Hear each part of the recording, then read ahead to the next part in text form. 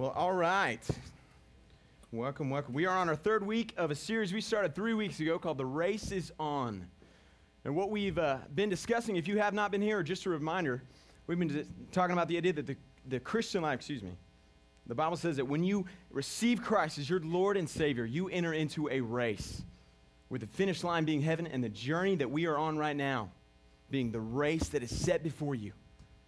And so we just talked about how do you run that race well. The mark of an athlete at all is that he wants to compete and he wants to do it well, right? I mean, it's typically the non-athletic guy or the guy who does not want to be on the track or in the field or wherever he is the fact that he's just not much of an athlete. And that's the same thing that goes here. The mark typically of a Christian or of a follower of Christ is they want to follow. They want to run the race well. So for the past 2 weeks, we talked about the first week of laying aside things that slow us down. And we camped out at Hebrews 12, and we said, man, there are things that are going to weigh you down. There's certain things that will slow and hinder you and that will cost you as you run this race. Some of them are sin and some of them are not. Some of them are just a relationship that's going to cost you a lot. Some of them is too much time playing video games or too much time on your phone or just being disrespectful to your parents. You are going to suffer in the way that you run this race if you do not lay those things aside. And so we talked about that. Then we talked about the next week of looking at the example. And if you remember, I brought a javelin in here, and I showed some clips of what it looked like to throw a javelin. And we showed good examples and bad examples. And so we just said, man, the Bible tells us you fix your eyes on the right example before you. You want to know how you run the race? You want to know how you run it well? You look to Christ, the author, the perfecter of our faith, the champion of our faith. And so we said, man, you just watch how he lived, watch how he trained. In the same way that I would watch, I want to play like Michael Jordan. I'm gonna watch how he trains. I'm gonna watch what he eats, when he wakes up, how he does all these things. And man, I'm gonna run like that. And you're gonna see those results. I had a friend in college named Chad Brown who was an All-American javelin thrower, and Chad was he was a good dude I spent a lot of time with every day. And so we're in training all the time. And all the time we would talk about not only the right training, but how do you endure in this race? Because every day we had practice 3 hours. You're waking up and you have practice in the morning. You have tutoring at night. You have people watching what you eat. I mean, it is a challenge. It's not easy. And so we all the time would have to remind ourselves, hey, what are we doing this for? What is this about? That we were privileged to be a part of the team, on the team, and the joy that you get and the reward on the medal stand, and even just along the journey, far outweighs anything that you're losing. That what you gain is way better than what you lose. So we just reminded ourselves of that all the time. Man, when we got tired and we were like, I would love to be at the pool instead of practicing for 3 hours today, you fix your eyes on that. And so that's kind of what we're going to talk about this morning. As the Bible says in Hebrews 12, 1 and 2, we've kind of been camped out there. Mike, you throw that up there? And it basically says, therefore, since we are surrounded by so great a cloud of witnesses, let us also lay aside every weight and hindrance, every sin that clings so closely. And so we talked about that the first week, how there's things we got to lay aside because they're going to slow you down in the race. And then we talked about how do you do that? By running with endurance, the race before us, looking to Jesus, the founder and perfecter of our faith, who for the joy that was set before him endured the cross.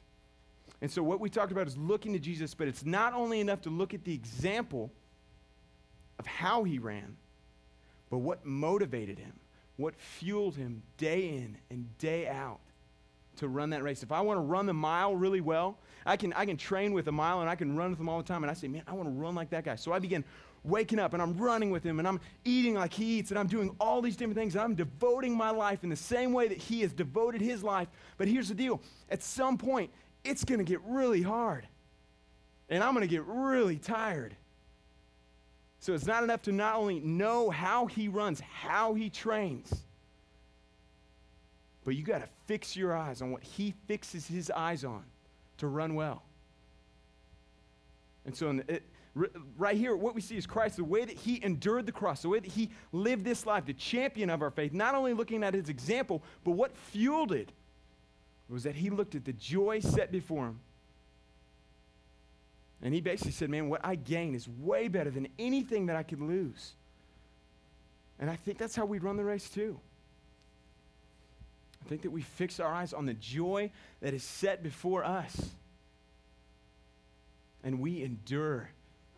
I mean, if you want to run the race, you got to fix your eyes on what you're fighting for, what you're running for. And that's going to sustain you. And so we're just talking about the joy set before us. And I think these are kind of divided into two camps. I think there's joys to come in heaven, but I don't think that's it. I think there's joys right now. I think there's joys in this life that if you will fix your eyes on them right now and you'll fix your eyes on the joys to come, you will run this race well and you will see endurance because it is hard. If you want to run this race, it is hard. It really is. Every day, day after day. And so how do you do it? Man, we fix our eyes on that joy. And so the first one was just joys today. We see joys today, and I think as I thought these out, there are hundreds, literally. There are more than I could cover in one morning. There's more than we could cover in 100 mornings here at Wake. But there are joys that are set before you in this life right now, exceeding abundant joys that flood the lives of those who pursue them. And so here's one of the first ones, joy in doing what you were made for. Genesis 1 tells us that we were made in the image of God, that we were made to bear God's image. And so you were made to be a reflection of God. You are made to radiate and to reflect to the world around you God and His goodness, His greatness, His qualities. And when you shy away from doing what you were made for, man, there is no life there and there's no joy there. It's like the sun and the moon. If the sun, the moon, everybody knows the moon has no light apart from the sun, right? So the moon reflects onto earth the light of the sun. It reflects light everywhere it goes, but it does it because of the sun that's flowing through it. Make sense? In the same way, if the moon moves so far away from the sun that it no longer reflects the light it was intended to reflect, it disappears and becomes nothing. And you were made for this. You were created in the image of God. You are distinct from all creation. Your purpose was established before the foundations of the world, and you were made for this. And there is joy when you do what you were made for. Here's a clip that shows exactly kind of this idea. It's a runner in the 1924 Olympics named Eric Liddell, and basically it's from a movie, Chariots of Fire, which you should watch if you haven't seen it. But in this movie, he basically was a missionary in China, and he came to run, and he made it to the Olympics, and his sister said, you need to go back. We need to leave. You shouldn't run these things. And he says, man, when I do what I was created for, I was created with a purpose. And when I do what I think God made me for, I feel His pleasure flowing through me. And I'm telling you, and I promise you, if you have not experienced it, there is joy in doing what you were made for. Micah, play this clip.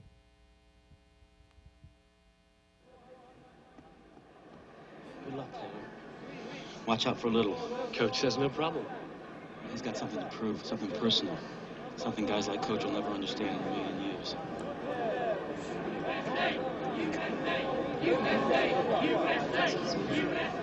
Jenny!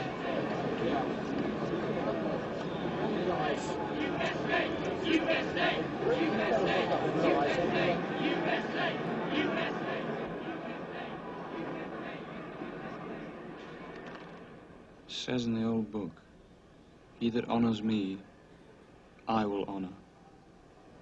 Good luck, Jackson Shores.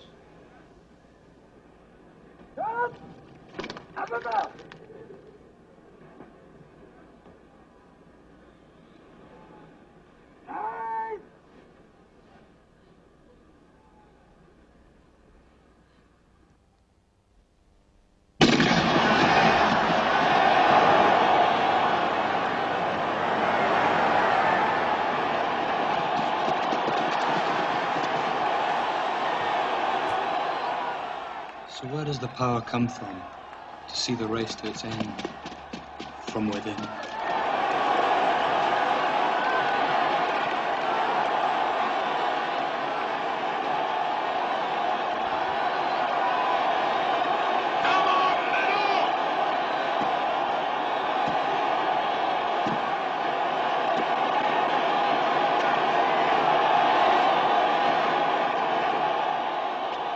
Jenny, I believe God made me for a purpose. But he also made me fast. And when I run, I feel his pleasure.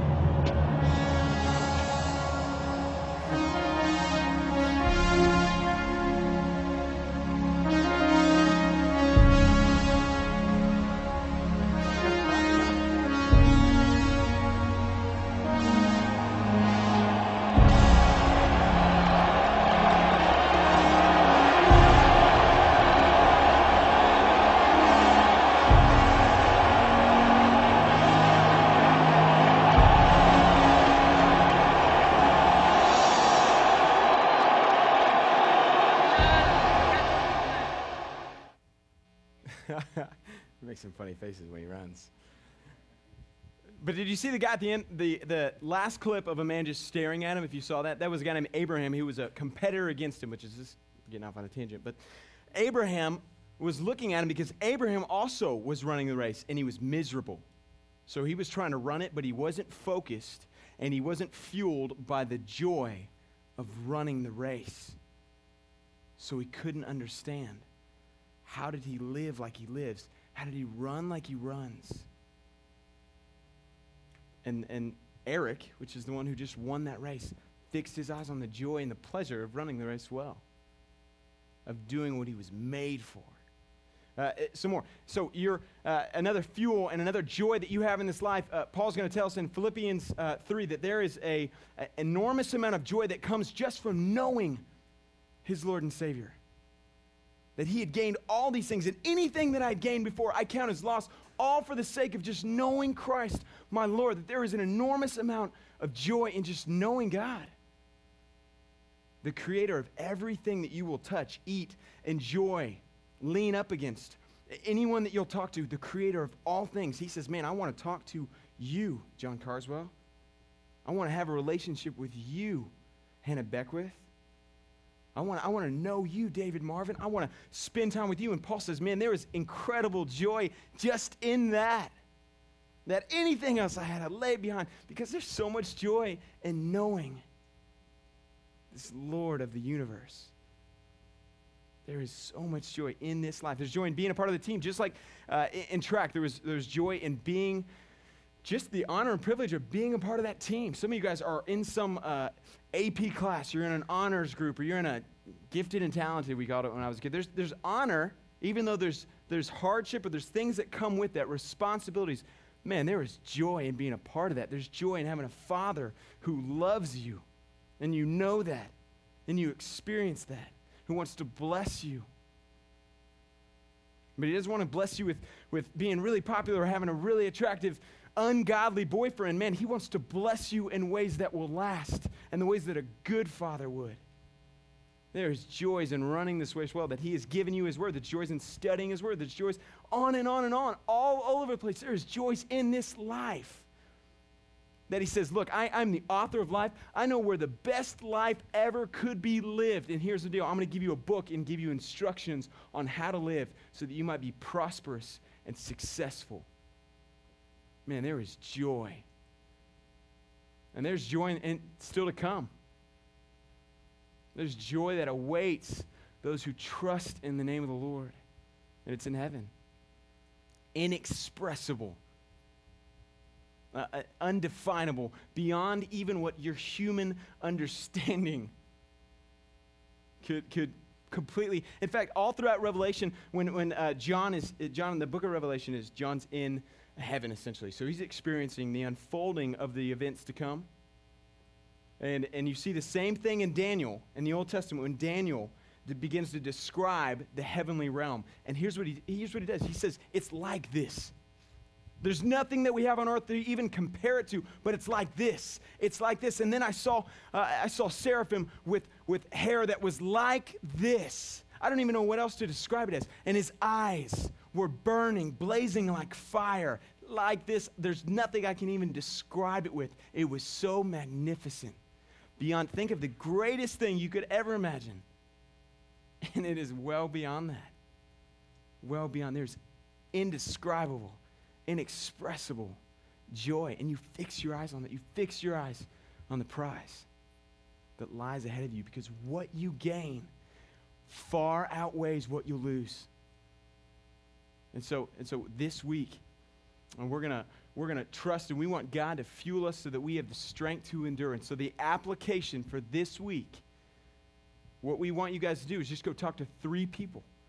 Talk to 3 older people and ask them, man, it is hard life. I promise you, if you have a mom, dad, a cousin, uncle, brother, anyone who has walked the Christian life for more than an hour, you're going to quickly find out, man, it is hard. It is. That God calls you to come follow him, and it's not always easy. It is joy-filled, but it is not always easy. And so go ask him, Mom, how have you been doing this for 10 years? How do you allow it to affect how you raise your kids, how you spend your money? How do you keep doing this? You devote time every day to reading. How do you keep going? What gives you the strength to endure? 3 believers. Everybody got that? 3? Everybody? Can anybody do it? Anybody know 3 older believers? Does anybody not know 3 older believers? No? If you don't, or if you don't want to go home and do it here. Just pick out 3 really tall people in the room right now and ask him, man, how do you do it? How do you keep running this race? It is hard. It really is. But what you gain, I promise, far outweighs what you will lose. It is far better in this life and the next. And I promise you, if you fix your eyes on that, you are going to run it well. I promise. And so if you don't believe me, go ask 3 older believers. Even if you do believe me, go ask 3 older believers and say, why has the life that you have chosen and the life that you live day in and day out, why do you keep doing what you do? How has God proved himself faithful? What gives you strength to go on? 3 older believers. How has what you've gained been better than what you've lost? And so fix your eyes on the joy set before you. I was out in the in my yard yesterday throwing a javelin, which I'm sure made all the neighbors around really curious what the spear guy was doing. But so I'm out in the yard and I'm throwing this thing. I hadn't thrown it in a while and really wasn't planning on it, but it was just such a nice day. So I'm throwing this javelin and I've lost everything. If you haven't played sport for a while and you just try to pick it back up, you can kind of do it. You can probably do it better than most people around you, but you cannot perform anywhere near like you used to be able to, right? Anybody ever lifted weights or run in here before? And so you lift and you run a mile and you're training for a marathon, and then you just go try to run a marathon after you haven't run for a year? It's going to be pretty hard, right? Same thing if you get underneath a squat rack or a bench rack and you know, you haven't done anything for a while, it's not Jordan, but and you haven't done lifting weights for some time, you won't be as strong as you once were. And so here's the deal. When I was throwing in college, what I fixed my eyes on was the joy and the reward that was set before me, and now it's gone. It was taken. So I don't train like I used to. I don't live like I used to. I don't go about my life in the same way that I used to, because that reward is gone. So I have no reason to be out throwing a javelin for 3 hours a day. But here's the deal. God promises you, I will never leave you. I will never forsake you.